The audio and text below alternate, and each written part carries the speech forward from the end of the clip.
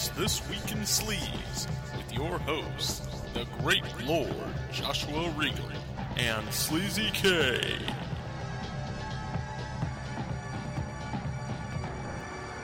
This podcast has been rated Category 3. No one under 18 may be permitted. Let's talk some fucking award-winning fucking. And some fucking in prison camp. That was more strained. Let's talk some fucking, but nonetheless, that's the setup. We have another Category 3 movie about making a Category 3 movie on our hands here, and this time it has a elite director, movie stars, and stars of Category 3 attached. And that comes in the form of 1996's Viva Erotica from co-director Derek Yee. Also, nude women in a Japanese prison camp. They fit together just so perfectly. Because the Tidy Whitey Theater is sort of loose selections, and while we still provide some context. But what that vague description is for Shaw Brothers exploration, if you will, that comes via the distinct stamp of its director, Kwai Chi-hung, and the movie's Bamboo House of Dolls. And I've even forgotten the year of it. So I believe it's in 1973 or something like that. So it's a early exploitation, and Kwai Chi-hung, for people who might have seen a movie or two from the director, The Killer Snakes is another Shaw Brothers exploitation movie, and what else? The Tea House, Big Brother Chang, a bunch of martial arts movies that are actually very well they're acclaimed, and also Boxer's Omen. That's a Kwai Chi-hung joint made in the 80s. So he's been around the block, mainly a Shaw Brothers director, because his last movie was a Shaw Brothers movie, and then there were none. But he carved out a little profile for himself. Anyway, my name is Lisa K, and with me back from, because before Christmas when we last spoke, the man was going on his honeymoon and he went to South America. So hope it was fun, the great Lord Joshua Regal, and welcome back to the land of the free and brave. I had a great time in Brazil. It was a beautiful country, very hot. Over there, air conditioning is a bit more of a commodity than it is over here, so I kind of had to grow accustomed to that, and I had to grow accustomed to like every Brazilian going, "Are you okay? You're sweating a lot," and having to explain to him, "Oh no, I sweat all the time. It's okay." So people didn't think I was having a heart attack, but had a great time. Beautiful country, wonderful beaches. My wife and I, we did the whole vacation-y type stuff. We went on like all these different little trips the hotel kind of provided, and we went to these awesome little beaches that you ride out on a boat on, and then as the day goes along, the tide just basically swallows the beach up whole. So you're just sitting at a table with basically almost knee deep in the water, and the band is playing, and they might be electrocuted, they might not be, who knows. Well, how romantic indeed it sounds, and I'm glad you got to go on a proper honeymoon after sort of just taking a detour and getting married really quick, and then getting back to reality. At least you got a big proper honeymoon out of it, Yeah, we're gonna try to make it a yearly thing if we can, just because so she can go see her family. That'd be great. That would have been the first in-laws meeting, I suppose. So is it a difficult, hard thing, or they're all welcoming, and it's a new hobby, so say hello and be welcoming kind of thing? Or is it just like in Fools Rush In, because I based all my experiences of these kind of things on movies, man? Off the Matthew Perry movie? Yeah, bitch. That's a deep cut. Like, I can't be judgmental because I think I saw that in the movie theater. Granted, it is Mexico in that movie and not Brazil, but still, right? I guess it was very. They were wonderful. They're great people. They're so sweet, and they tolerated. I was over there, the dumb American, didn't speak the language. I tried, and then when I would try, I just sounded like an idiot. And so. Why would it be dumb if you tried to be proactive and active in learning the culture and language? Why would that be dumb? The dumb thing would be like, hey, where's the nearest KFC? That would be Homer Simpson style dumbass stuff, and you're not that person. That was actually a pretty good Homer. You can have a very practical sort of learning experience. Obviously, having a wife who's bilingual, so obviously you can pick up on the Brazilian. I'm totally ignorant. It's Portuguese, but Brazilian Portuguese is one thing. Portuguese is another thing. Yeah, a lot of the South American languages and stuff like that. It's very similar from what I gather. So my wife speaks Spanish, Portuguese, and English. Like, I've seen stuff from Portugal, and it doesn't look like she has any trouble understanding that either. So just a hodgepodge of languages there. I understand English, Pig Latin, and whatever the fuck it is we speak in the South. Well, there you go. Cultural across the board, so you can't fail traveling the world, essentially, as a duo, you and your wife. It was kind of scary just how fucking vulnerable you are when you're in another country and you don't speak the language. So I was like just tied to my wife's hip at all times, just praying that other people won't walk up to me and start speaking. I remember like this little old lady walks up to me and she just starts rattling off the Portuguese, and I'm just like, no fala português, and they're just like, oh, no fala português, and they just keep going. I'm like, oh shit, I'm just waiting for somebody to walk up and rob me. Yeah, that's the attitude to have in a foreign country. Well, I mean, my wife scares the shit out of me even worse about it, because, you know, you hear the stories about it being dangerous and stuff like that, and then I go to her and I'm like, it's probably not really that bad, right? And she's like, oh no, it's much worse. Or maybe it isn't. And you're like, maybe. Maybe she's just doing it to scare the piss out of me. But one night, like, we're over there, and they tell me, and I'm like, let me tell you something. You haven't lived until you've rode in a cab in Brazil, because it's the most terrifying thing ever. It just seems like you're going to wreck at every moment.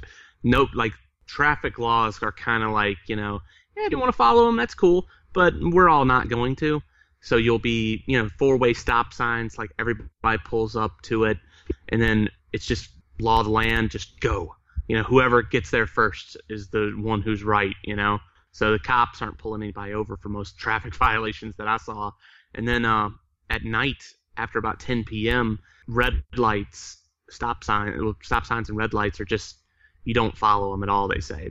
They tell you that it's perfectly legal to run them after about 10 p.m. because if you stay and stop at a stop sign or a red light, you're more likely to get robbed. So you get picked up in an Uber or something like that, and they just blow through all the lights. One night it's about 11 o'clock. We're leaving one of her in-laws, or one of my in-laws, and we're leaving their house, and like every house has bars, like a front gate basically. And they had shutters that they held down, that they locked in place. So we're like waiting, and the shutters go like horizontal, not vertically. And they open the shutters and they're looking out, just trying to see, is there anybody in the streets? And of course, I don't speak any Portuguese, so this is all happening around me. And my wife would occasionally translate what the hell we're doing. So there's like 4 people in the garage with the shutter like halfway open, and she's just like, oh, well, they got some crackheads down the street, and everybody just wants to make sure that they're not there. So when we go outside, run to the car as fast as you can. They got somebody sitting there opening the shutter just a little bit, peeking their eye out, trying to stick their head out as much as they can to see left and right, making sure nobody's there. And then 3, 2, 1, whoop, everybody runs to the car, jumps inside, and then they take off, and the one person who was left at the house immediately slams the door behind him and locks it. That shit, it was crazy. Well, you know the word for run by now. I don't know. You fucked. I'm good at following, just the signs. Get the fuck out of here, run! Wait a minute. Does it really mean run, or are you talking symbolically, like, you dumbass? I'm following body language. Everybody's just pouring through that door as quick as possible, so I'm following right behind them. And I'm not usually one of those people. I don't usually worry about crime, even in like the bad neighborhoods and stuff like that. I've been in some pretty rough places. New Orleans is not a great place. We've been the murder capital of the United States numerous times. So Jeez, I'll drive through. Oh yeah, New Orleans is terrible, and I'll drive through there a lot of times. I try to avoid like the worst neighborhoods, but crazy thing about New Orleans is you'll be driving and you're in a college neighborhood, and then the very next block you're basically in the projects. So you got to be careful where you go. But I never have that fear around there. But when I'm sitting there watching a bunch, like 4 or 5 grown adults treating this situation as serious as they did, I was like, oh, okay, maybe I do need to actually be worried for my life a little bit right now. Otherwise, it was a splendid time. Otherwise, it was great. Oh, I got burnt the fuck up. Oh, can you? If you get burnt, imagine me as I was ginger. My natural hair is brown now, but you can imagine ginger, what my skin properties are like. You know what I mean? If you burn, then I'll just burn up and disintegrate. Oh, I had like the whole water blisters all over my body from the sun. You ever had to burn that bad? I can just imagine, though. It's pretty horrible. Other than that, it sounds bad, but it's actually a wonderful place, and I look forward to going again. Well, it's all for, I was about to say a good cause. Obviously, the motivational factor is doing all of that together and experiencing new things together and merging your worlds and all of that. So that's... all for love. Exactly, so that's certainly a motivation. So next time, watch City of God before you go. Yeah, I thought that was bullshit. I was like, hey, nope, come on. I'm here to tell you guys, essentially a documentary. My wife, she will tell you that. So she's like, she doesn't know the English title for the film, but whatever it is, something Deus. But what she tells people to watch that movie, to get a feel for some of the favelas over there. Sweet. Well, I'm glad you still had a wonderful time, and more experiences to come. So, and happy to have you back in the booth here, so to say. And let's get things going. Running through the contact information really quick because I'm keen on discussing maybe it will be our last Category 3 movie that's about making these movies, because I can't think of anyone else currently. But if so, we're ending with the big one, directed by award-winning director, a movie that received awards, period. So, acting awards. So, and our Ledgen of Erotic Movie Star wasn't the recipient of such honors, even though that was a good movie. Me. No, Joshua, I'm actually serious. It did not get nominated. Believe it or not, Ledgen didn't get to go all the way to the statues. Not even at best foreign picture at the Oscars? Nothing? No, they saw the spelling and then said, "You're out of here." You're a good movie, but you're out of here. But regardless, we're going to get this thing going. This is This Week in Sleaze, and for all your Podcast on Fire Network needs, where we are included, we have a backlog of shows on Category 3 movies from Hong Kong or Taiwan or the likes. They may be softcore, they may be hardcore even. They deal in true crime, and they deal in the content of making Category 3 movies, as we will discuss today, among other things. And go to podcastonfire.com if you want to get the access to the backlog. Obviously, listen to us on iTunes and Stitcher and all of that good stuff, and follow us over on social media to tell us what you thought of, for instance, Viva Erotica or Bamboo House of Dolls. And convenient buttons are located at the top of our website to Facebook, Twitter, obviously again our iTunes feed, as well as our Stitcher radio presence. And I review a bunch of these movies from Hong Kong and Taiwan over on SoGoodReviews.com. My video hub is sleazykvideo.com, and my tweets are available at SoGoodReviews. And all of that good stuff is available in the show post for convenient web browsing, web surfing. Does anyone say surfing the web anymore? That was a cool little late 90s, like, you're surfing the web. No one says that anymore. You've got mail. Exactly. How about reference to Zero Wing? Oh, that went over my head, man. Oh, somebody set up us the bomb. You don't remember that one? Nope. Never reached Sweden apparently. Okay, all right. Some fucker out there knows what I'm talking about. Well, I'm still using Netscape, obviously. That's my browser. got your Hotmail account, your AOL account. Mm-hmm. Actually, currently using an AOL disk to get your free month worth of internet. Yep, got 20 hours of free internet, so I'm using that sparsely.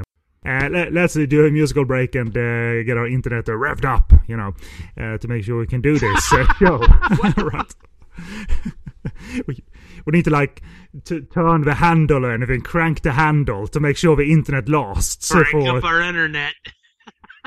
Because kids, back in the day, we started our internet essentially like generators. If you don't believe me, ask your parents.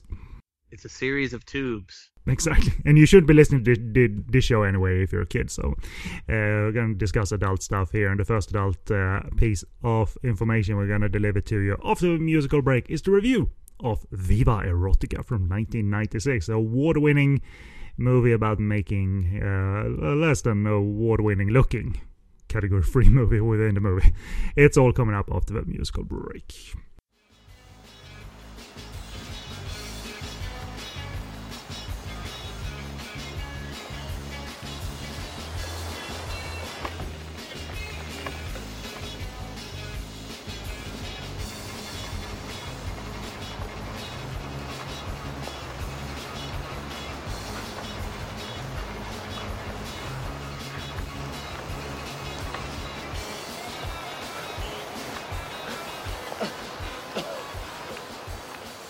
And welcome back, and this is our review of Viva Erotica from 1996. And the plot from my review of the film, Sing, played by Leslie Cheung, is a writer-director whose last few movies haven't done any good business at the box office.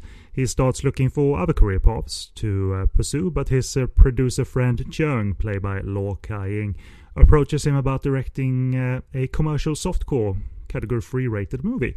Sing is more of an artiste, and see no opportunity to display that in this project. Times are still tough though, and Sing accepts the offer to make the movie. So that sets us off onto our adventure of making this a triad-financed rip-off of Seven, but with comedy and erotica. That's how they sort of we'll get to that note in the movie, but they ride the wave of popular movies. They attempt anyway to do that. Derek Yee, the co-director, award-winning director, very well known, and he is the brother of kung fu actor and director himself, David Chang, as well as Paul Chun-pei. And Paul Chun-pei is the actor in this movie who plays the triad investor. He often appeared in his own brother's movies, so that's a little family connection. He is primarily known as a director, Derek Yee, but he was a contract player as an actor for Shaw Brothers for a period in the 70s and 80s. He starred in, among other things, director Cho Yun's Death Duel, which Derek Yee himself remade as Swordmaster 1 or 2 years ago.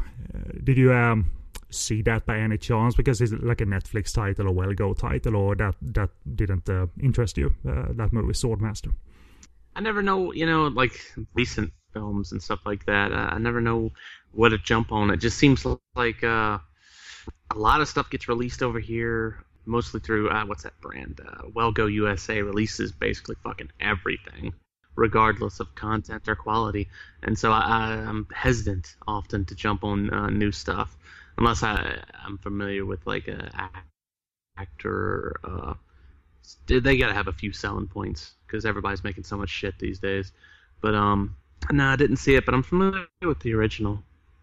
Yeah, and he starred in it, and it was very short. And for once, coming from that director, and when I say very short, it was a very studio-bound movie, which added to that movie's mood, a very fantasy-tinted mood. But coming from that director, who often made these impossible to follow swordplay movies, that one was pretty straightforward, and it was an early lead role for Derek. And it wasn't the only time he appeared in these crazily confusing swordplay movies for that director. Then when the Shaw Brothers 10 years, so to say, ended, he broke out as an award-winning director himself, which started with the hard-hitting social commentary The Lunatics, which features an award-winning performance by his brother again, Paul Chun, who then plays the triad investor here in Viva Erotica. The social commentary is about commentary is about mental illness and how society treats it and deals with it and takes care of such people who are trying to get better and get out of institutions and into society again. And that movie turns quite dark as a result of all of that. Derek, that is, scored a big award winner in the 90s with the popular melodrama C'est la vie, mon chéri, and that was in 1993. But he has crossed over into multiple genres and moods. He did the drama Lost in Time, the Daniel Wu, Cecilia Cheung movie One Night in Mongkok, Shinjuku Incident with Jackie Chan, and also the mentioned Swordmaster in 2016, produced by Choi Hak. He is co-director for this movie, Lo Chi-leung, presumably a bit of a protege of Yi's, as he's sharing credits here, but his initial solo works as a director, Lo Chi-leung, were both written and or produced by Derek, including the horror movie In Senses, which was Leslie Cheung's last movie before he took his own life in 2003, Leslie Cheung. And it's actually a good horror movie, and it's one of those movies that now it's more known because it ends almost on the same note as real life, unfortunately, because that movie ends with Leslie Cheung's character jumping from a building, and that's what happened in reality as well when he took his life. And had that not happened, how awkward. There's a scene in this movie that's very, you know what I'm talking about? Yeah, I do, and it could have happened. There's actually a story behind that that you're referring to. It's not far from reality what Derek is depicting. Actually, a bit humorous here, but believe me, it's not an accident that he references himself in the movie, because it was based on experience prior. But I actually have that story in my notes as well. Viva Erotica became an award-winning film. It was nominated for Best Picture, Director, Actor, Score, etc. But it was actress Shu Kei that walked away winning 2 awards, Joshua. How's that possible, you ask? Well, we want to give it a shot in terms of how can an actress walk away with two awards during the same ceremony. All right, let me give it a shot here. For the same film, right? Yes. Best Actress. No, not quite. Best Supporting Actress, but yes. Fuck. That was going to be my other one. I was going to go with both of them. Well, they actually have a Best New Performer category at the Hong Kong Film Awards, so that's how she got 2 of them. Son of a bitch. God damn it. and this is, in 1996 she also did Sex and Zen 2, but it still that year represented her sort of newly found acclaim as a proper actress. Not as much love for Sex and Zen 2, huh? Not by the awards juries, that's for sure. But here she is still, she still does nudity and all of that. So it's a category 3 movie, but it would set her on a path of leaving category 3 behind and getting. It seemed for a while she got an award every year or nomination every year, and she actually deserved that. And then some, because she did a bunch of good movies. She had a good run.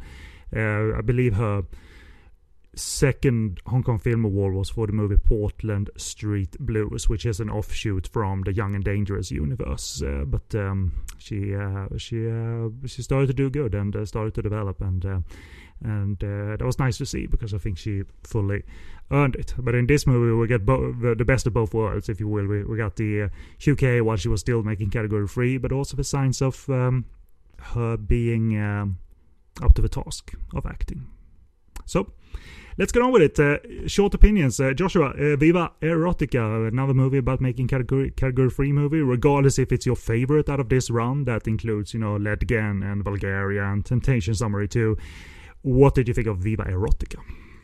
It's probably the best of the bunch, as far as from pure technical standpoint, and also has the most to say, probably, of the films that we've covered. I think that it's highly entertaining. I think that it's also technically astonishing at times, and what a fucking cast, All Stars came out and they didn't mind that this was an adults-only film. They didn't shy away from that. And I agree, in all simplicity, it is a funny, sweet and witty portrayal of the Hong Kong cinema we love. It's an industry that the directors Derek Yee and the new kid, Lo Chi-leung, that they love as well. And for all its ups and downs, I guess, for all the ups and downs you can experience personally, the way commercialism changes over time, they still love their Hong Kong cinema. It's not very grand and demanding, but it's not aiming to be grand and demanding, but to be fun and witty, and then have something to say that's very approachable, and you can you understand what they're saying, essentially. You ask yourself, just because we got stars here, an award-winning director, everything's high profile, would this be a stuffy movie, or would it shy away from the subject? But it certainly doesn't, which is good, because we watch these movies, Joshua, they seem to be on the fringe sometimes from some of the classier works. And isn't it cool that a grade A production knew exactly that this was part of Hong Kong cinema, and they threw themselves into it fully and tried to acknowledge what place it has in Hong Kong cinema. For me, that's delightful. That they're not above this, is what I'm saying. So isn't that great? All you need to know is that there are still cum jokes. Even if this has kind of an all-star cast, and you got Karen Mock in there and everything like that, we're still making cum jokes. Well, they're making these kind of movies in the movie, so but you're right, that was mega disgusting, that joke. And they also make jokes about the process of making these movies, and that it's kind of a lark and laugh sometimes. So especially because Hong Kong cinema thinks on its feet, and they don't have techniques set in place, so that's why we get that scene in the first third of the person who covers up his genitals by essentially like bandaging it, and they don't have flesh-colored underwear or anything like.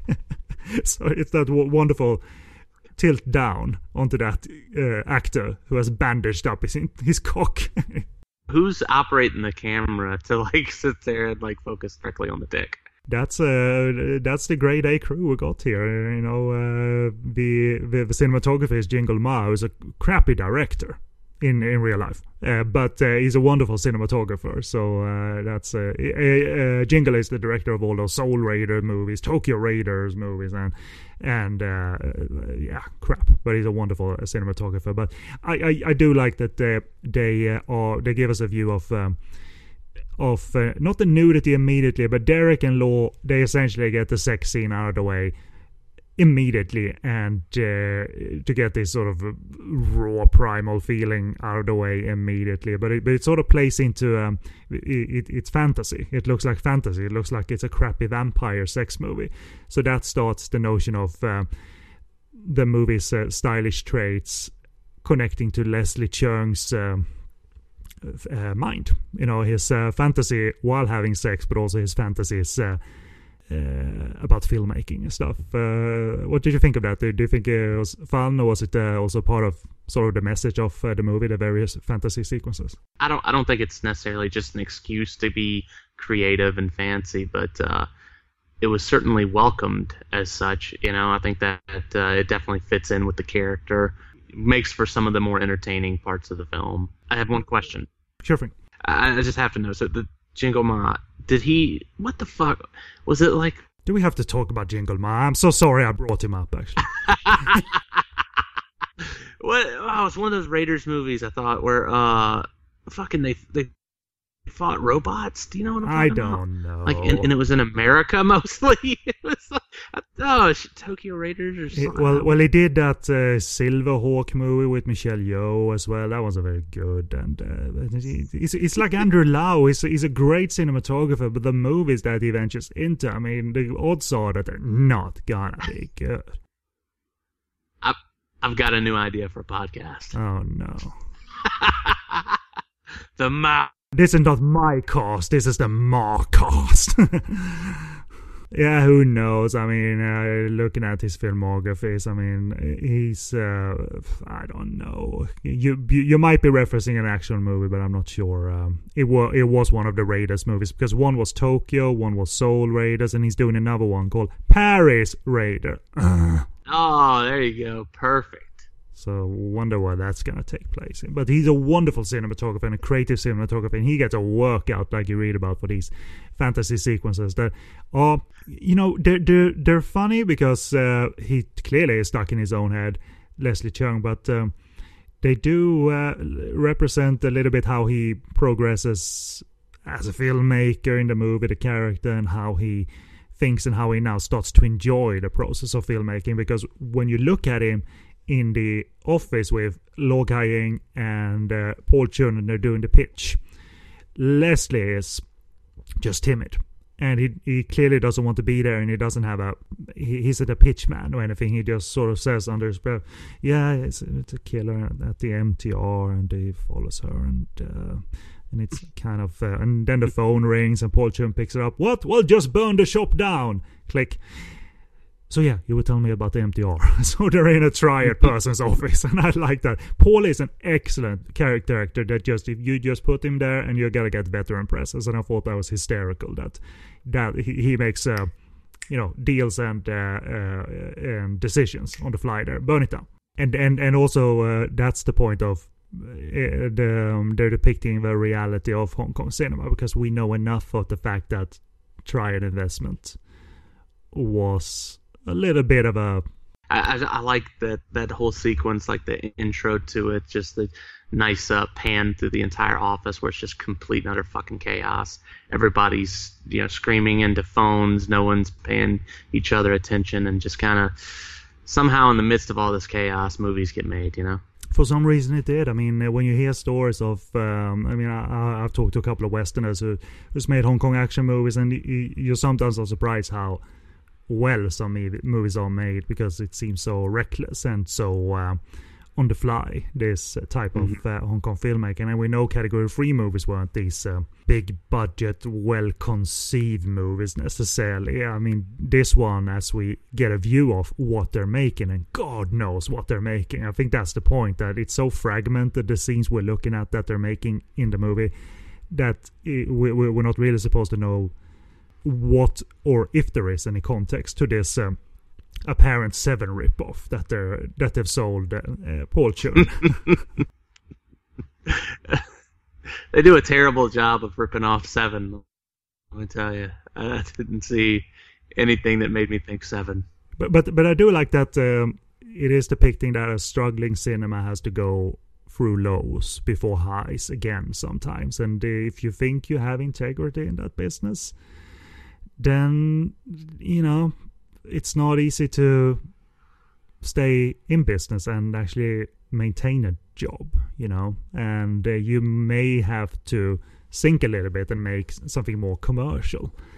And I think that's an interesting sort of polar opposite, because we get that scene during the where audiences are reacting to the movies they've seen at midnight, and what movies they thought was fun, and what movies the audience thought were utter crap. And to me, Joshua, I don't know what you think, it's not like exaggerated satire. I think that's the strict reality, or audience reaction to movies. We sit there and they go back and they do film shoots, spending $50 million, just because of something some peon said at a movie theater, that a movie didn't have enough action, or that they didn't like the love story or something like that. Some fucker that works at Costco is telling these people to go back and spend multi-millions of dollars for the sake of them, essentially. Yeah, but the audience sort of dictates a little bit of what's going to be the trend, and some directors that might have been on a high before, they are gonna be considered very disappointing. I mean, you have that sequence where Lo Kai-ying and Leslie Cheung, they go to one of the screenings of he wants to demonstrate this is the movie that we need to make, because these audiences are loving it. And what movie are they watching in the theater, Joshua? Erotic torture chamber story. Well, Chinese torture chamber story. Erotic escape from brothel chamber story, Ledgen 1. Or was it 2? Meat pie, fucking... Anyway, my favorite bit of that is when it goes outside to the man on the street interviews or whatever, and one of the girls is like, I really didn't know what was going on in the movie, and her friend's like, yeah, but it was really good. And there you are. That's exactly the point that he's making, that they're loving this stuff, and you shouldn't think sometimes of making the grand statement and the grand artistic statement. Make stuff that's fun, even though they might not remember exactly why it was fun. And to me, that's a valid point.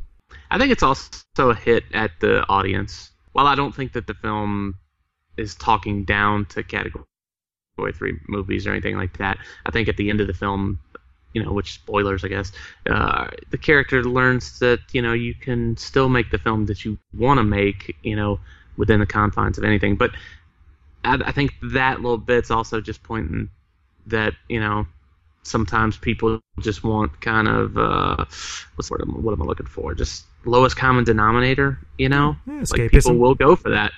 And the fact that one character ends up killing themselves basically over what these little girls say, it's also speaking to the audiences. Talk a little bit more about that, because that's not necessarily a little minor character. That's a director that Lau Ching-wan plays. So I'm going to tell you the story afterwards, but let me hear your take on that, because you clearly picked up on the fact that he's named after the movie's co-director. What is that about? So what do you think of that? Lau Ching-wan's cameo and the whole business leading up to the suicide and stuff.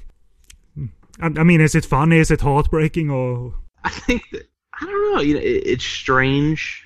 And basically, the whole sequence is that the director is at his own premiere, and these two young punks or whatever shit all over the film, and the same people that are listening to the two punks talk go to the director, and they're like, "Hey, what happened? Your film is being panned." It's like, well, I mean, if you listen to those two guys, yeah, but they're talking shit on the film. And so he's like, well, they have the right to choose what they want to see, and blah, blah, blah.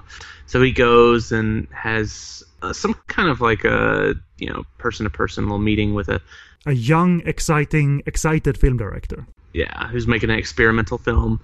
And while they do their, a dolly shot, where they watch two characters run, we see our director running on the opposite side of, I guess, what would you call it, a pier, just opposite to them, and the smile on his face does kind of kill me as he goes to kill himself by jumping off of the pier, 50 feet or however, landing into the water and killing himself. And that's our director Derek Yee, who didn't kill himself, but here's the thing. He made a movie the year before.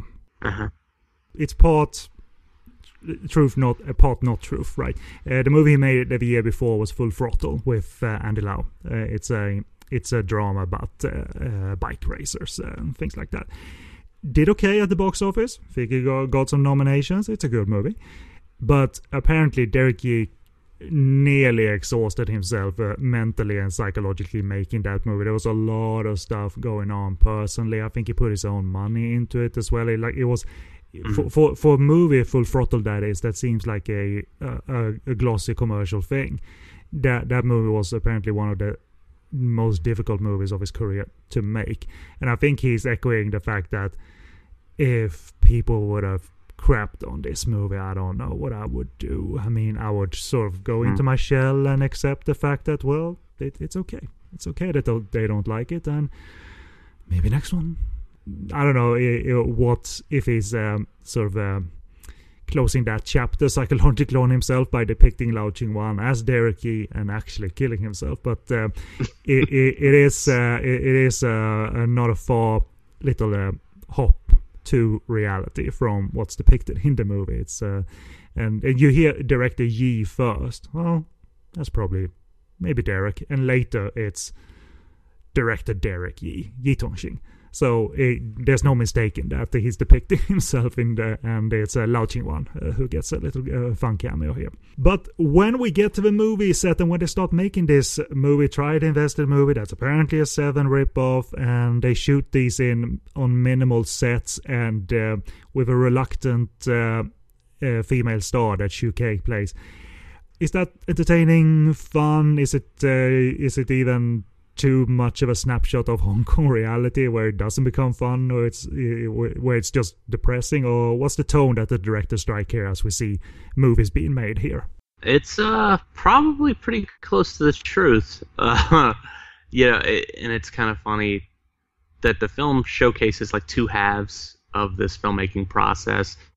In the first half, you have the director who just is not invested in his project, and he just kind of accepts all the bullshit. The actress who refuses to do her nude scenes, the actress who doesn't want to be involved, the actor who, can't put on a brave face when doing something he doesn't want to do. So you have two sides of that, and the film showcases both. And in the first, you have the director who's just there to collect a paycheck, and he's just like, yeah, okay, well, we'll take that, whatever, we'll take that shot. And then as the film progresses, an eventual, series of events happens, and he becomes renewed and has, a new passion for the project. We see him becoming, less willing to take that. He wants more takes. He wants to see it done properly. He develops more of a line of communication with his actors. And, I thought that was pretty cool how they did that. And they're still working with the same sort of conditions. This is not a big set, and normally it's each set up is like a corner of a room, a quickly built bedroom, a quickly built bar set, or a scene where Elvis Choi and Shu Kei has sex against the bottles that are against the wall. So you're right, he changes, but the conditions do not, and therefore when he changes, his artistic sensibility comes out, and therefore I think it's celebrating what Hong Kong can come up with on the fly, right. And when you put your mind to it, and when you get cooperation, obviously across the border, because no wonder they don't cooperate, because Leslie as the director, he's just cut. Let's do that, and he's timid. He doesn't want to be involved with these people because it's porn, right? And look at that snotty motherfucker just turning his nose up to something we love. I like that the movie gets a jab at the handheld, blurry style of shooting movies, because it's an obvious dig at Wong Kar-wai. But other filmmakers too. Sammo shot some of his action that way during this time in the 90s, little blurry vision. And I think that's hysterical when they watch the rushes and realize they shot it handheld, it's blurry, and it's even worse than a Wong Kar-wai movie. It's even worse versus, say, Fallen Angels or Chungking Express, and it's shaky imagery. And I think I love that they got that right. They did their best to make it look worse, and actually the filmmakers of Viva Erotica made it perfect in the way that this sucks. What is going on here? I love that, and obviously the director of photography points out that you can do this, but you can't rely on it, man. There is a time and place for handheld. Because doesn't he want to do every scene? He wants to do every scene with the handheld. Yeah, I think Leslie, in his state where he doesn't care, just goes with anything. And I think the director of photography that Peter Knorr plays, so starts. They have a little VHS watching session late at night where they say that this can be done if you put some thought and into it, but you can't just shoot it and shake it and expect to get away with it. You need to conceptualize, and I think that's a wonderful point. And I have to mention Peter Knorr, who plays the director of photography. Joshua, Peter Knorr is an actual director of photography in real life. He is an actor too. He is a director too. He's the director of Erotic Ghost Story 2, the autistic erotic ghost story with Anthony Wong in that Wu-Tang white makeup that he wears in that movie. And Erotic Ghost Story 2 is quite the autistic endeavor, so he knows how to get beautiful shots on screen. Peter has gone on to be part of the biggest mainland Chinese movie ever.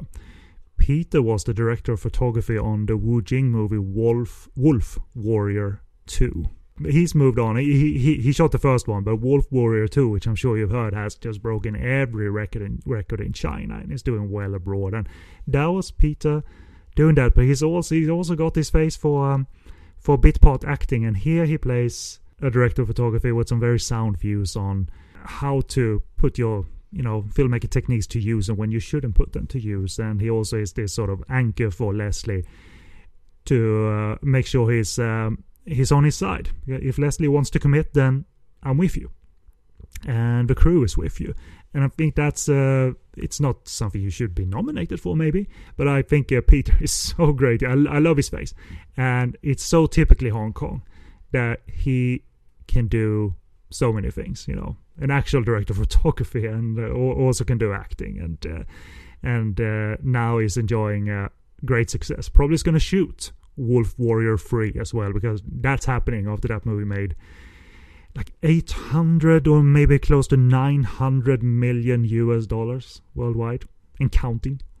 That's a lot. Billion-dollar movie. Fuck. It's a fun little movie. I mean, I'm sure you heard the fact that it's a flag-waving movie. So was Rambo in the 80s. So was certain 90s movies, and it's sort of that kind of movie. You can't take that seriously. They're not trying to turn you or anything. So. Tell you, I don't support communism, bucko. You take that. I'd rather be dead than red. All right. Take that and smoke it, son. By the time Derek Yee and Lord Chilong depicts that Leslie is now inspired, I love that they replicate Clockwork Orange, the the sped up sex scene in Clockwork Orange, if you remember that. They do it here at a bar, and in Clockwork Orange, Malcolm McDowell, he meets a couple of ladies at a record shop, and then they go to his bedroom, and then the soundtrack goes into that classical piece. So clearly they're ripping off stuff, the movie, but now they're more inspired, they're more creative about it, which I think is the great little twist that you also talked about, that we're going to make this fun and good, and now we're verging on homage rather than rip-off, right? What do you think of her, Shu Kei? Because she seems to be like this gold digger type of character, but she isn't bossed around necessarily.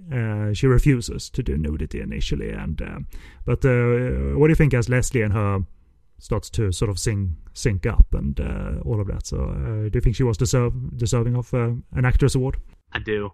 I think that although it's probably not the type of role that it has such ups and downs, at the very beginning of the film, she is so annoying, both within the film that they're shooting and outside of it. Her, not willing to work with anyone, but she's such a fucking stereotype at first.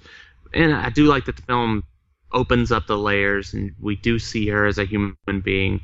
She doesn't stray, so far away from that person that she is that.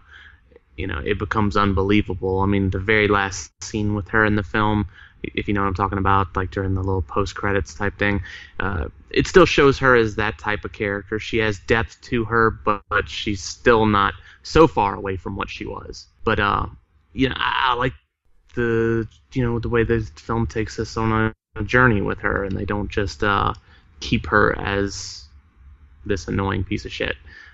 But she can be hard to take at times. I know people sometimes have a problem with her voice, and I also possibly know that people who know Cantonese, they think her Cantonese dialect is annoying because she's from Taiwan. So if you use the Mandarin in Cantonese, you can sort of pick up that her Cantonese is Mandarin.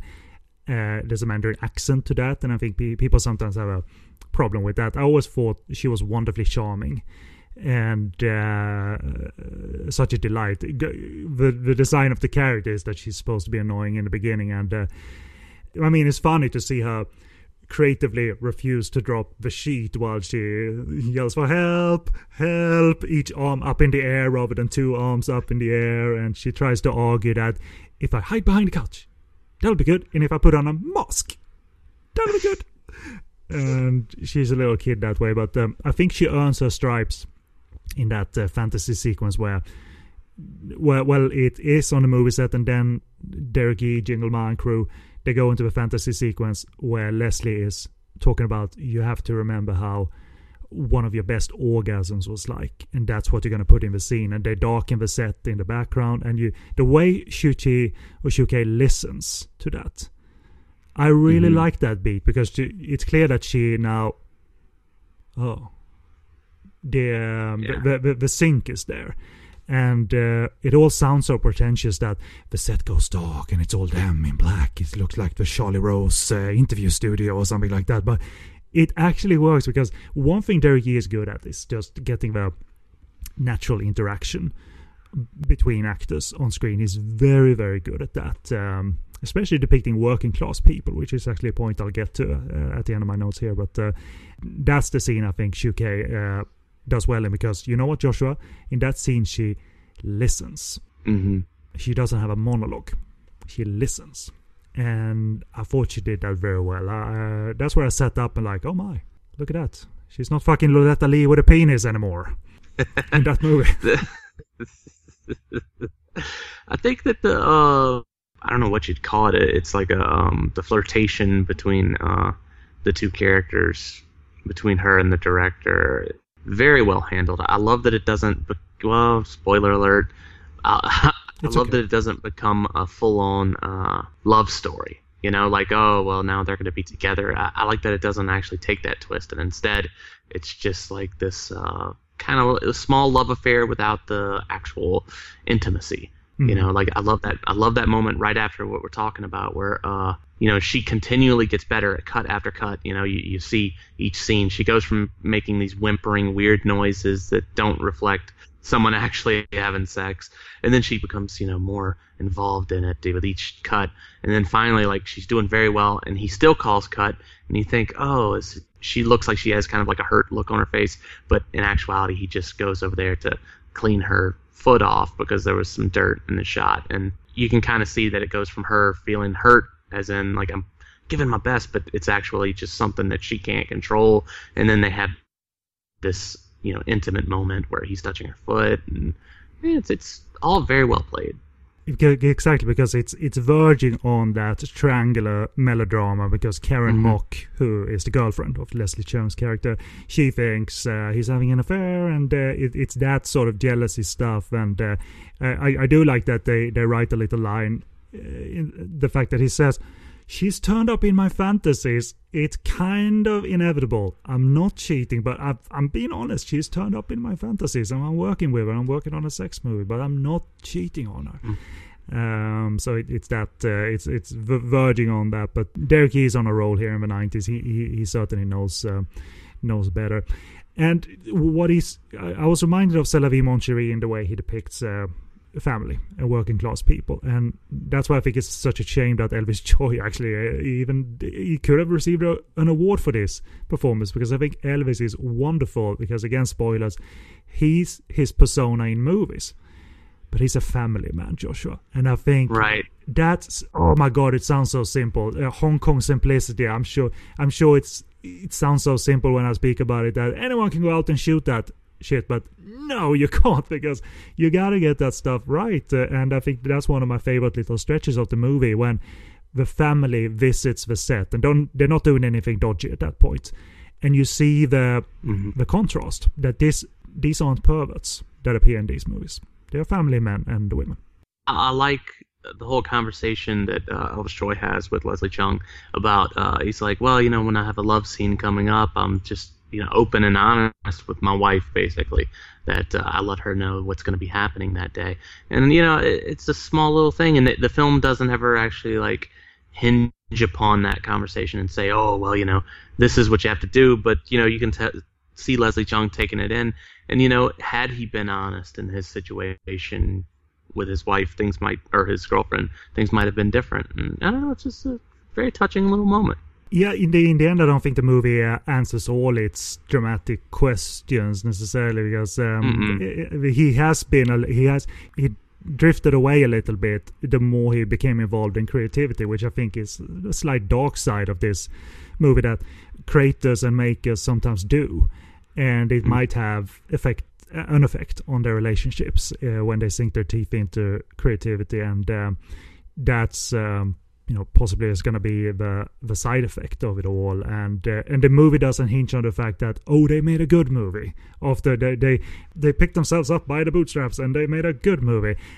Right. I think in the end it's a way too artistic movie, but it looks like $1 million, and that's the point, that they made it look like $1 million rather than those Charlie Show movies that shot it in a boring ass room with vanilla walls, and it just looks terrible and depressing. But the point here is that when you get into your creativity, you can make stuff look at least good, even if the movie isn't good.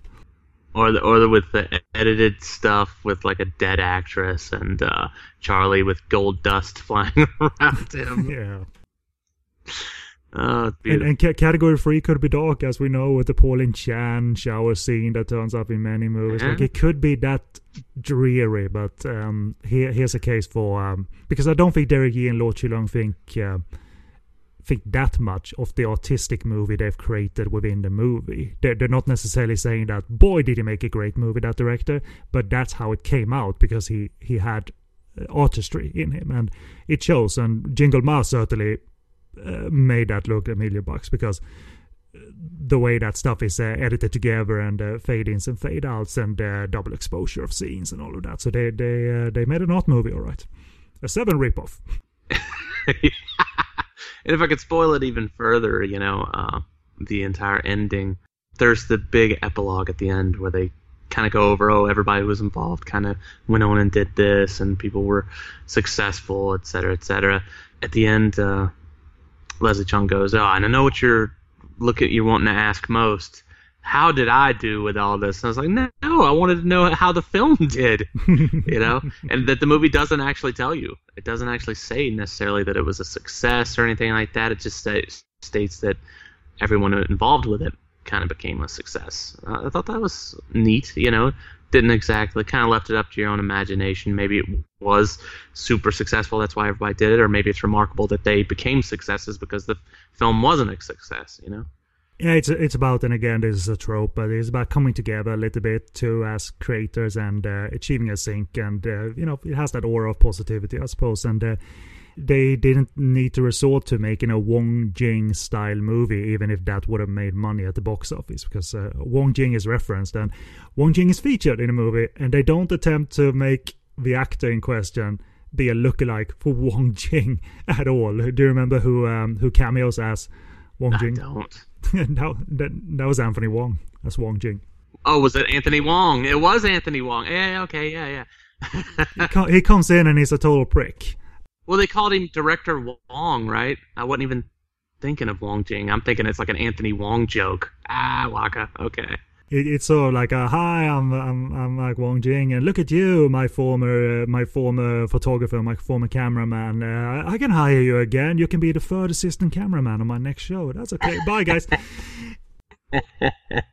So he gets a little jab. But remember, Wong Jing was a great producer of Category 3 movies. He is behind Chinese Torture Chamber Story and Underground Banker and things like that. So even Sex and Sense too. So he was the backbone of that kind of movie as well. And again, I like that we get a view of what kind of people represented the backbone of making these kind of movies. And that Hong Kong cinema, working in Hong Kong cinema, you can't take that for granted, because it's such a volatile industry, and again, an insight into the working class depiction that Derek Yee can do so well. So I take that away from the movie as well. It never gets too heavy-handed or stuffy or anything. It's just all good fun, but with valid nuances and depth spread across the board, and a little bit of artistry too. So, and boobs. There are boobs. And boobs. Oh yeah, some great boobs. And all shot in sync sound too. We never mentioned that because it's not a given in 1996 that would happen, but I'm glad they shot in proper sync sound, and we got to hear Elvis acting sync sound, obviously. Shu Kei with her accented Cantonese and all of that good stuff, and that never ever hurts. So that's the end of my notes. Want to mention anything else? Any favorite sequences that you didn't mention? No strap-on sex in this one, right? No, I think that we reserved that for the second movie of this episode. It's going to be lots to talk about. Of course. The only thing I can think of is that they touch upon bootlegging as well, and the fact that the movies are, I think they exaggerate it a little bit, because Paul Chun says that my movie is out already on VCD before the opening later tonight. But I'm sure that would be possible in today's day and age. That would be possible too, obviously, with screeners and stuff. So believe it, the end of 90s in Hong Kong cinema was difficult. It nearly made the industry consider packing it in, because it wasn't worth it to do movies. Movies came out on VCD immediately, and all of that. But it worked out somewhat, so it's all good.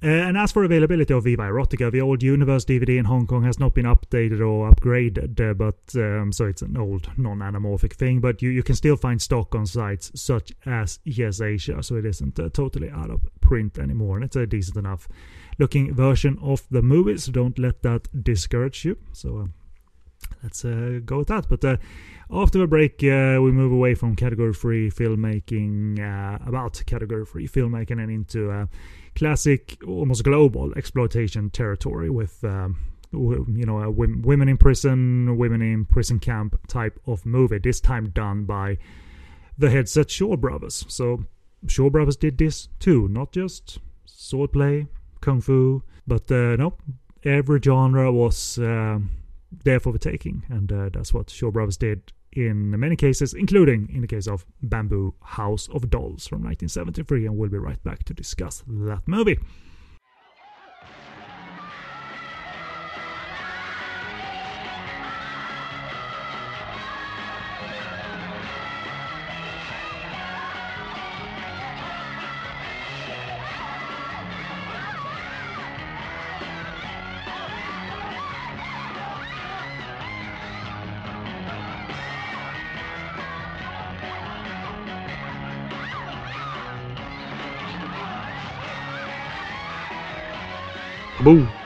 Baboo. Welcome back, ladies and gentlemen, to a very proper way to introduce you all to the second half of this episode, and we're going to review the Shaw Brothers movie Bamboo House of Dolls from 1973. I got two plots here, two competing plots, if you will, so pick the one you fancy most as sort of your motivator if you want to watch the movie or not. So the first plot from Hong Kong Movie Database user Battle Monkey. He wrote an eloquent but to the point plot, which I appreciated. That goes as follows. Quote, something about the women's prison.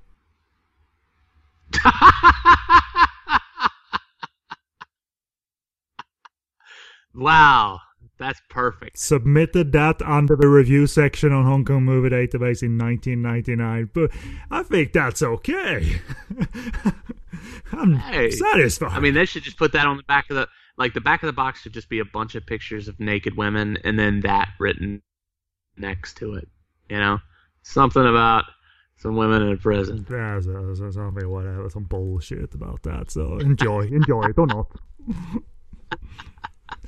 But the actual plot from Hong Kong Movie Database as well, it was good enough. I certainly couldn't have written it any better. So a quote from the user M. Pong Pun on HKMDB. It takes place during World War II. The Japanese are mean bastards who come in and take over a clinic that's full of women, of course, after they finish off a Western downed pilot in over-the-top fashion. And they practically make all the females in the clinic work as a sex slave after they ship them off to detention camp. All the Japanese get their rocks off on the female captives, as we see, including a wicked lesbian played by Terry Liu, who was the Princess Dragon Mom in Inframan, but also she was the blind wife in Girl with Long Hair, and, if you remember that character. And she plays the lesbian who is dying for some female flesh here as part of the Japanese. But as you watch the film starts to slip away from the trashy side of filmmaking with female bondage, breasts, sex and whatever, and introduce a little storyline. You see, one of the female captives actually know a hidden place in the countryside filled with gold. So you got two little movies here, or three little movies: women in prison camp, the escape movie, and the slight heist movie, I suppose. So they are populating it with a couple of threads, but is it too many threads? We'll get to that. But I want to mention some brief notes on the director. And, director Kwai Chi-hung, that is. And in all likelihood, if you've encountered his movies, there's an element to them of... They got a tough aura, nasty aura, gritty violence, and even being visually inventive. And he's the director that worked himself up through the ranks of Shaw Brothers as assistant director for directors such as Chang Cheh, and he got himself the reputation, Joshua, of being one of the best assistant directors working in the studio. Solo works in terms of directing initially were more mainstream comedies and fantasy and what have you, movies like Intrigue in Nylons, which is just bullshit. Talk about not being invested in your movie. It shows. It's a movie about rival nylon stocking salespersons, whatever. Such a bad time. So that's not a movie you should pursue, but rather when he started crafting darker stories like Stranger in Hong Kong, you realize after watching that and then seeing some more that all wasn't a fluke. But the realism, grit, and exploitation side of his filmmaking was clearly something he wanted, and it would come out in more full force in movies such as Bamboo House of Dolls, Payment in Blood, Ghost Eyes, and The Killer Snakes. He was also noted for his take on a crime movie as well, with The Tea House and Big Brother Cheng being notable genre contributions for Shaw Brothers. And he became a frequent director in the short movie series The Criminals, that also, essentially 3 or 4 stories in one. And that also housed filmmakers such as Sun Chung, and even Mu Tun-Fei did an episode for The Criminals. Very good episode, actually. And then he kicked into almost full horror and atmosphere by the time the 80s hit, with movies such as Corpse Mania and Boxer's Omen. And I remember you guys did Corpse Mania on the old V Cinema podcast many moons ago. So. Yeah, it's his sort of a switch to different genres, which many filmmakers could do, but I just find that kind of cool that he didn't make Bamboo House of Dolls in 1983 as well. No, far from it.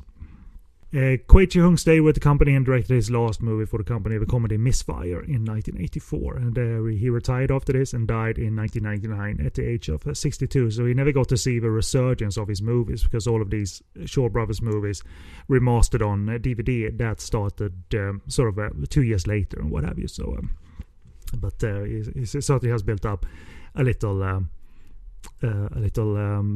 cult following, if you will. As for short opinions, I have a very short opinion, so I'll do my first. All of these elements are quite compelling, and it's got the Kwai Chi-hung stamp on it all, but I think he would only get better. It's one of those movies that he's into, but it isn't at the same sort of filmmaking impactful level that I associate with certain of his short movies and the feature-length movies that would come. But it's all... it's what you want. It's all here. So you can't be disappointed if this is what you wanted, as I described in the plot. It's all here, man. So he certainly is invested, rather than versus Intrigue in Nylons, where he certainly wasn't invested. So I can't say it's a full-on classic, but I like it. So there you are. Joshua, what do you think of Bamboo House of Dolls? I think, while I do think that it does have its problems, I think that it's probably a good 15-20 minutes too long. I think that the hour 30 mark it should have hit, or even a little bit less than that. But with that said, I still think this is pretty damn good work right here. I think this is one of the more entertaining women in prison films I've seen in a while. Are you genre savvy in terms of that, whether these movies came from US or elsewhere? I've seen my fair share, basically. And there are a few that really stand out to me, but... so many of them can be just kind of like the same old thing over and over again. I think that this is a film that seems like it was inspired by the Corman movies and like 71, 72, Women in Cages and films like that. And I think that it one-ups those movies. I do like the Corman films, or the films produced by him, but I do tend to think of them as being pretty weak. Whereas this one I found to be a lot of fun the whole way through. I was very invested in it. Some of the escape attempts actually kind of had me like gripping at my seat a little bit. You know, I was like, oh shit, don't let him get caught. You know, so I think that's worth something. You know, with a genre like this. I agree. I mean, I can imagine a Corman movie sometimes having more chops market-wise to showcase the movies, but the actual movies weren't through and through. You know, wall-to-wall things that maybe the budget wouldn't allow that. But versus Bamboo, Corman's movies weren't full-on studio movies. Bamboo, House of Dolls is a studio movie, and it shows in many areas. You know what I mean? Oh yeah, like there are some scenes in here that you really get the sense of that there being a war going on. Like the amount of extras that they had was pretty fucking impressive. And the thing is, if you look at Shaw Brothers, and it's one of my most joyous discoveries, because I only knew Shaw Brothers from afar, really, because I knew they made kung fu movies, right? Watching trailers and what have you. But before the DVD line came out, I didn't know they did everything and then some, because they were capitalizing on genres like any fucking studio would. So, and they weren't timid about what they put on screen, because once they ignited their respective genres, they went for it. They ignited filmed Hwangmei operas and made that successful and in grand fashion. They ignited the wuxia film and made that grand and successful. Then there was a bloody swordplay. You had a kung fu movie, and then after a while, horror bled into it all, and exploitation. And I was actually wondering that if you had any take of what it was potentially ripping off or what it was responding to trend-wise, because I'm not genre savvy when it comes to WIP, if you will. So, I mean, shit, the only one I know is probably a later one. Didn't Linda Blair do a famous one in Caged Heat? Is that it? Yeah, that's it, I believe. But yeah, this was right after Roger Corman and oh god, what's his face that directed at least the first of those. There were like 3 seminal Roger Corman produced women in prison films that were all shot in South America, and you know, this film kind of has that same style to it. You know, it's apparently very hot and humid. The girls wear skimpily clad uniforms, and it kind of hits a lot of the same tropes, the lesbian warden or what have you. That would come a little bit more later in the genre, but you got that. You got the men taking advantage of the women. You got the girls standing up against them. But even with those tropes, man, so far down the road of and watching this genre now, I mean, does it still come out as, yeah, this is a little bit better. It's not cookie cutter, right? Mm-hmm. That's what it is, because it brings that like Hong Kong flavor to it. That kind of the crazy stuff. Like, what the hell now? That like the scene with the guy who takes one of the girls to go have a night of fun, and he ends up torturing her with glass. That like that's the sort of thing. It might have been the blind girl as well. I'm not too sure now. It might have been a blind girl too. It was. It was because she couldn't see, so she's just whimpering in the corner. So he's throwing like pieces of glass at her, and it's fallen to the side. So the second she starts crawling away and stuff because she can't see, she doesn't know where to step, and she's stepping on glass. It's brutal, but it reminds me of Men Behind the Sun or something like that. At those moments of just depraved cruelty from out of nowhere. And he really starts that way, Kwei Chi-hung, because I agree, though, that this could have been 90 minutes, though, but he certainly is, for a fair amount of time, still has his foot on the gas, so to say, because it certainly starts quick, and the violence is loud, and the frame is very active, and Kwei Chi-hung often always worked with the same cameraman, Yu Chi, so, and he's always moving with the action rather than just using the age-old distinct zoom in, which is here, but it's varied up, and it gives us no heads up about this ruthlessness. That these Japanese people, they don't talk before shooting someone. They don't talk before shooting presumably the American pilot. They find him. They threaten to kill the girls if he doesn't come out, and when he does, boom, dead. And yeah, I think that's rather refreshing that.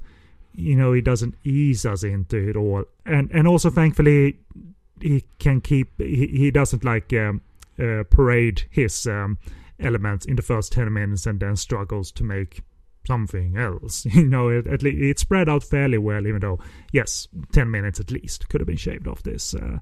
And then you have the showcase of the outdoor facilities, because Shaw Brothers, they weren't just studio, they had a massive land, right? So this prison camp is built on the land, and boy is that an advantage to this production, because this camp looks expansive. It's not just like in Viva Erotica, shot against one corner of a room trying to represent a bigger space or whatever. This is a big space that they act and make in. It's very impressive.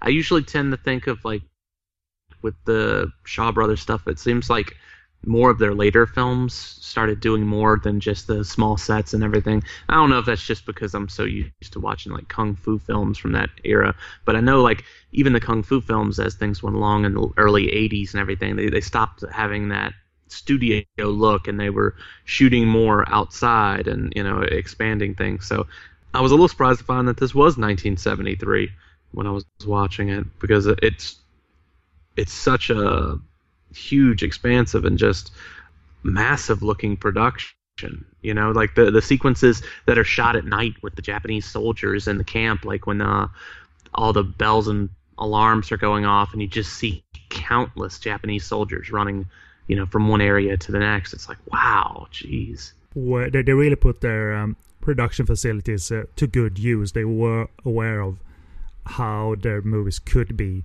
perceived if they went the extra mile, and they certainly did, regardless what genre they did.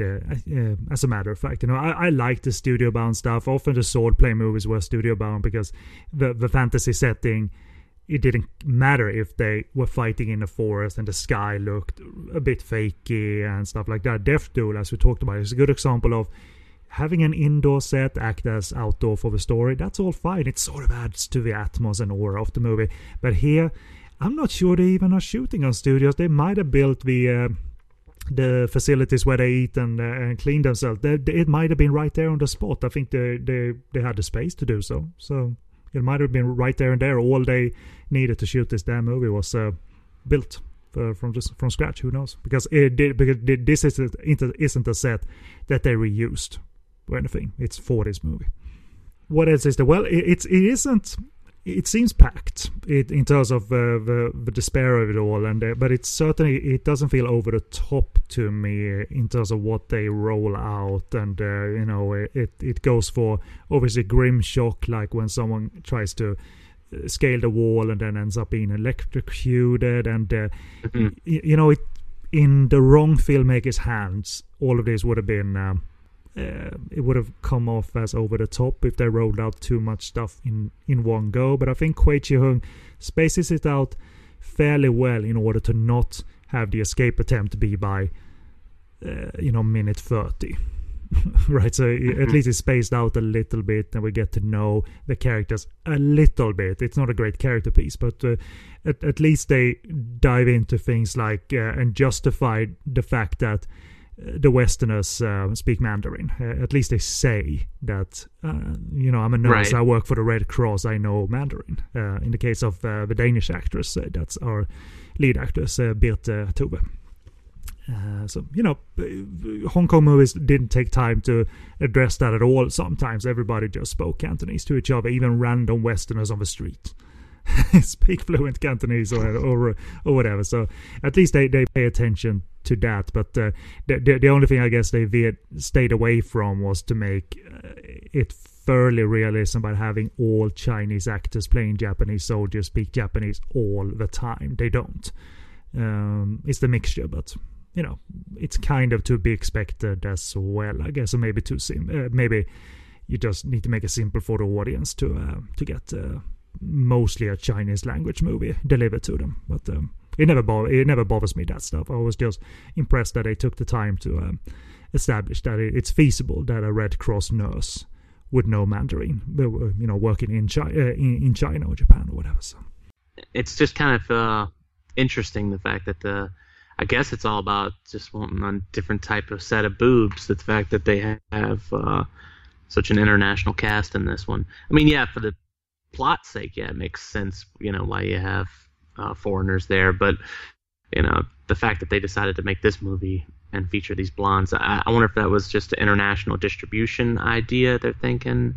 Well, she was, at least in Denmark, she had come up in Birte Tove. She had come up in I think a few softcore sex comedies in Denmark, she was in a couple of Shaw Brothers movies. One was Miniskirt Gang, and one presumably shot in Denmark because it's called Sexy Girls of Denmark, right? So, but yeah, so I think a little bit of international exposure could be and market could be hinged on her. Despite it spacing it out, these developments are running a little bit too long. Do you think it runs into a problem of being poorly paced at all? No. At least I didn't have that issue with it. I felt like, yeah, even though it runs on too long, I felt like I was kind of enthralled by it through most of it. I think that the part that could probably be shaved down a bit is probably after the initial escape. Some of that, while it's all pertinent to the plot, I felt like they could have got to the gold sooner. Yeah, it's a little bit of a day and night cycle that they repeat, because at day they're working, at night their sexual pleasure for the Japanese. They vary it up a little bit because Birte Tove has a scene where presumably that's going to happen to her and she fights back. So at least you got a little bit of resistance. But I think that was my main reaction to that. I think you're verging on repeating the day and night cycle a little bit too much for my liking. But the day and night cycle includes some crazy wacky elements. So Joshua, it's impossible to escape talking of what the Terry Liu character does and what she have in her possession to make a night of domination pleasurable, if you will. So is there a strap-on in this movie by any chance? As if the answer is no. Yeah, like there's a chance. No. Why would you think that? Was that fun for the movie, too goofy for the movie, or just sort of, well, this is genre, this is Hong Kong filmmakers being genre savvy, or it's not even something Corman did?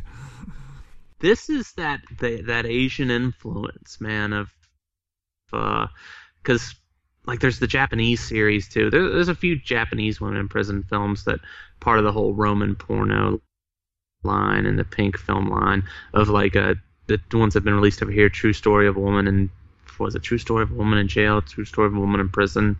They have what's the difference? Two of those films. True Story of the Woman in Jail and the Prison, like different movies. They're completely different.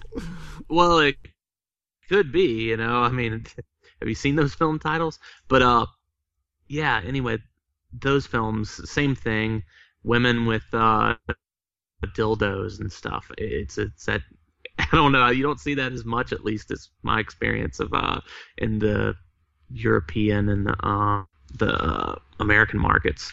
I don't know what's up with that, but yeah. And this film, not only does she have a strap-on, but she has a wooden strap-on.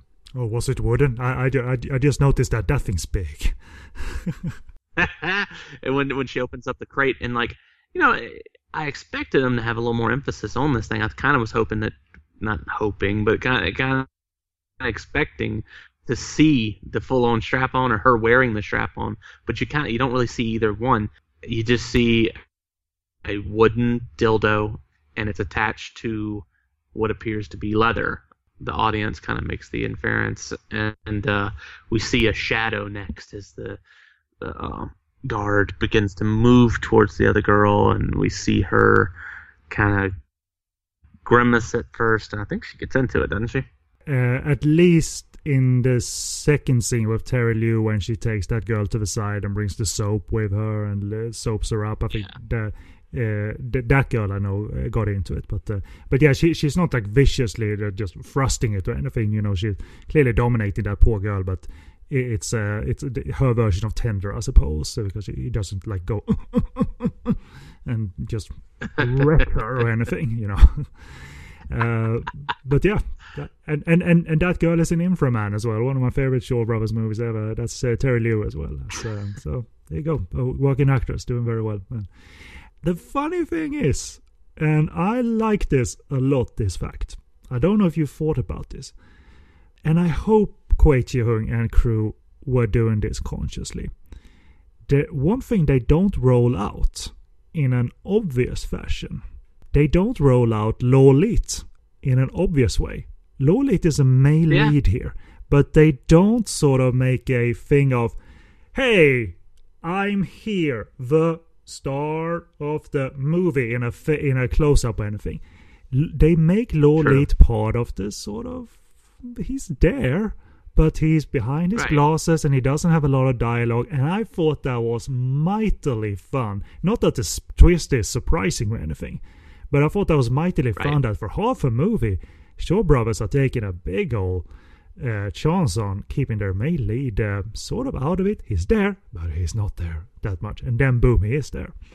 I like that, actually, that structure. No, I agree. He's very toned down. Doesn't really have a big presence until like at least the second half of the film. He just kind of is a brooding presence. Like he actually is kind of scary in his role. You get kind of a different vibe from him than what is ultimately revealed.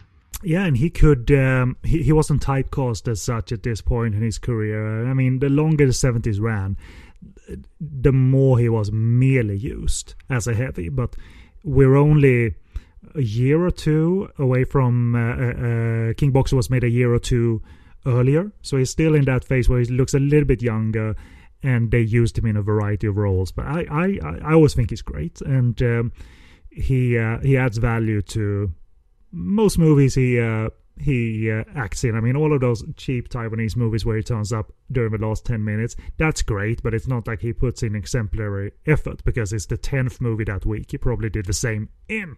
So, you know, it's work, and all of that. So, but I really dig it. It's a nice little... they don't treat it as a, oh my gosh, twist or anything, but they just simply keep him a bit hidden.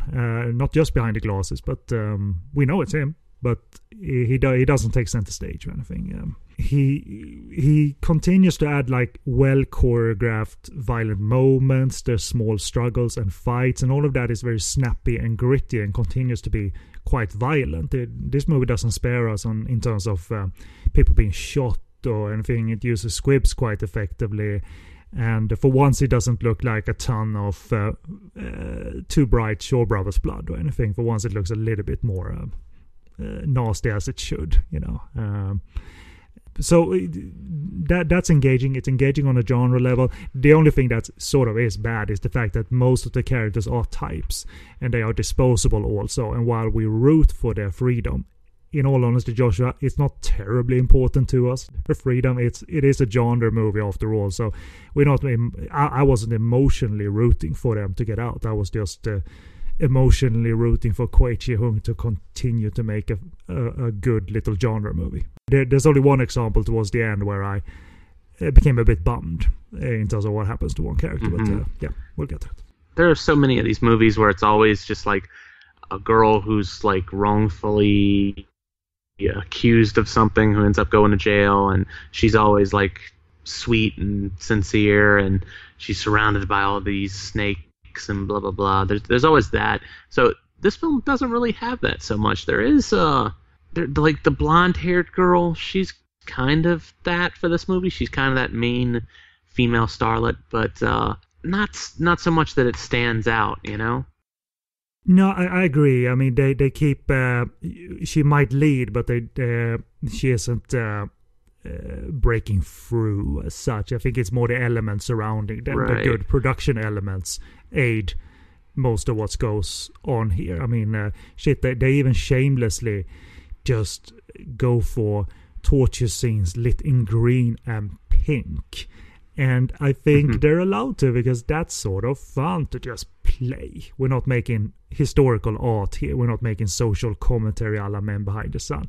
We're making adult stuff that's harsh and exploitation in style. It doesn't make sense to have a torture room that looks like a photo lab, right? It's lit in that type of red where that you can have in a photo lab that's obviously light sensitive. But I enjoy that shameless sort of let's just brighten up the screen, man, in widescreen. I do think that the characters managed to stand out enough, though. I think that, especially having the international cast, I think that it kind of helps things. Like, you know, you watch those Japanese films, you watch some of the American women in prison movies, and, you know, unless somebody has a good gimmick, it's hard to tell everybody apart, you know? And this film kind of does that. You got the blonde-haired girl, you got the brunette who kind of is in love with the female guard. You've got the blind girl. You've got the blind girl's keeper, who's kind of one of the more important figures in the film. You know what I'm saying? So everybody kind of has something. That is a good point, actually. I mean, we do remember some of them, and it's exciting when they do try and make their escape. Those night sequences where they avoid the searchlights and all of that, which that's so good. I think I was so impressed with that. They can build. Again, they're not acting in one corner. They can move through an environment, and they have searchlights, they have towers, they have layers to the frame, right? And that's built stuff. It's not faked stuff. It's not matte paintings or anything like that. That's what they built out there in the Bay that they owned, the Shaw Brothers company. So it just aids the production quality so much, that stuff. I won't spoil necessarily the finale, but a few beats here. I thought their final escape plan seemed a bit foolish, the way they started to run into that big door with the small car, because I thought to myself, that door must be reinforced, man. You can't just drive a small car through that thing. You know what I mean? Like, and they continue to circle the yard, and we won't spoil too much, but there's a twist to this scenario, though, why it seems a little bit foolish, why they're getting away with not being shot to death necessarily in that car, because they're surrounded by weaponry. So you would just imagine they would be shot to death like in a millisecond trying to do that stuff. But you know, it's fun. By that point, it wasn't like the movie shouldn't have fun, because it's a chase scenario. It's a little bit of a heist scenario. So it's all really good. There's no it's not a true complaint. It's one of those things that was just guys, back to square one. That plan didn't work. I think we're dead now, by the way.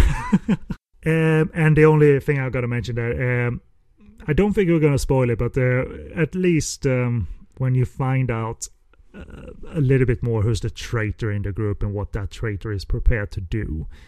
What happened to one character I like for two reasons. One, it's actually quite emotionally devastating. Two, it's that piece of violence that happens to that innocent character, which I'm sure you remember. It's really what I also associate with Kwei Chi-hung, and we've seen that in the early parts of the movie. There's no build-up to that massively tragic event.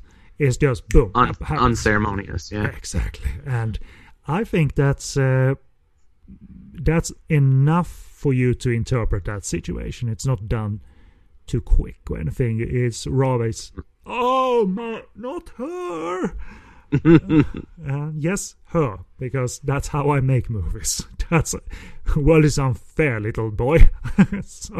so yeah, it might not be his best, but I think it's he has his stamp on the movie, director Kwei, and it's always wise to remember that Shaw Brothers weren't just squeaky clean, but a commercial entity that were capable of multiple genres, and this was one of the things they did really well. They could shock you really well, actually, and that this movie does in spots actually very well. So, you know, it's kind of funny. The Tea House and Big Brother Chang were probably the two first Shaw Brother films that I saw that were like non-martial arts.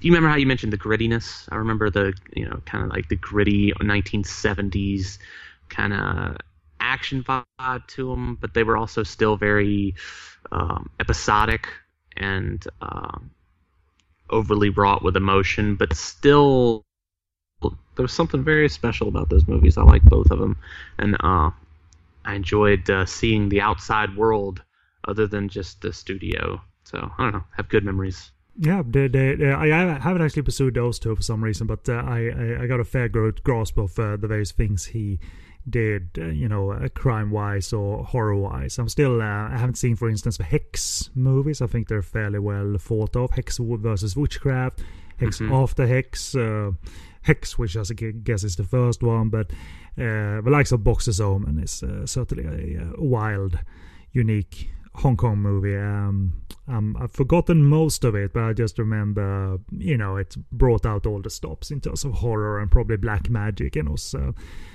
good fun in the vein of, maybe this is unfair, but I'm going to say it anyway, in the vein of Seeding of a Ghost and those movies that came out at that time, where Shaw Brothers really cranked horror and really did it well, because they weren't doing as well with Kung Fu and Kung Fu comedy, but horror of the 80s at Shaw Bros, that was something to behold. I think that was something they did really well. And among his Kung Fu movies, I know the likes of Killer Constable is a very acclaimed movie because it still has his stamp on it to a degree.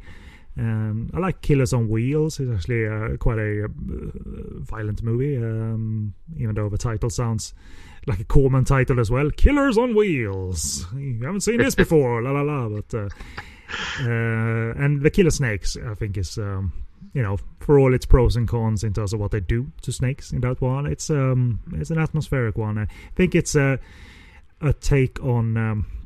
What was the movie with the guy who trains his rats to do his bidding? It was remade with Crispin Glover. Willard? Yeah.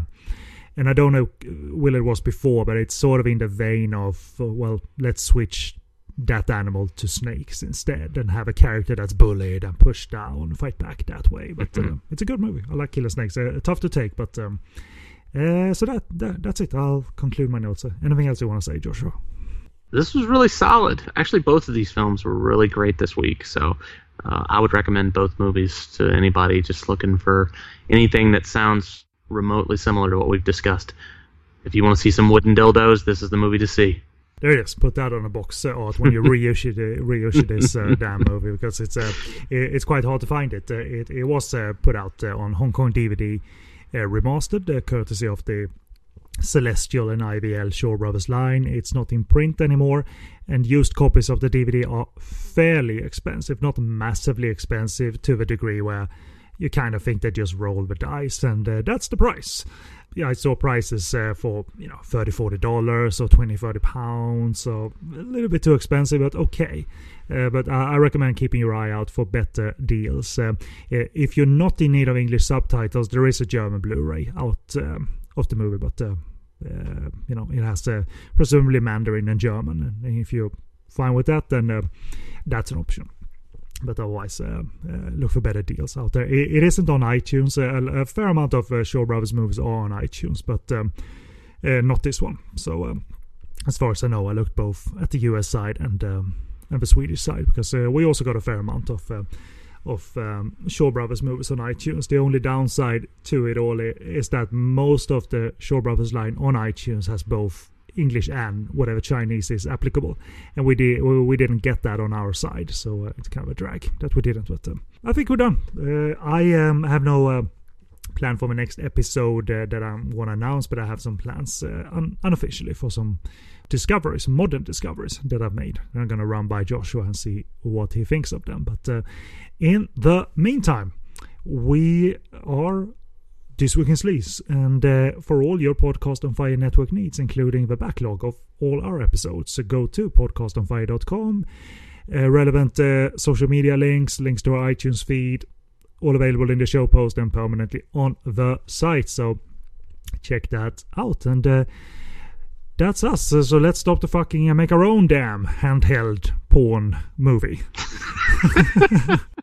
With women in prison. Yes, it's going to be called Bamboo House of Strap-Ons.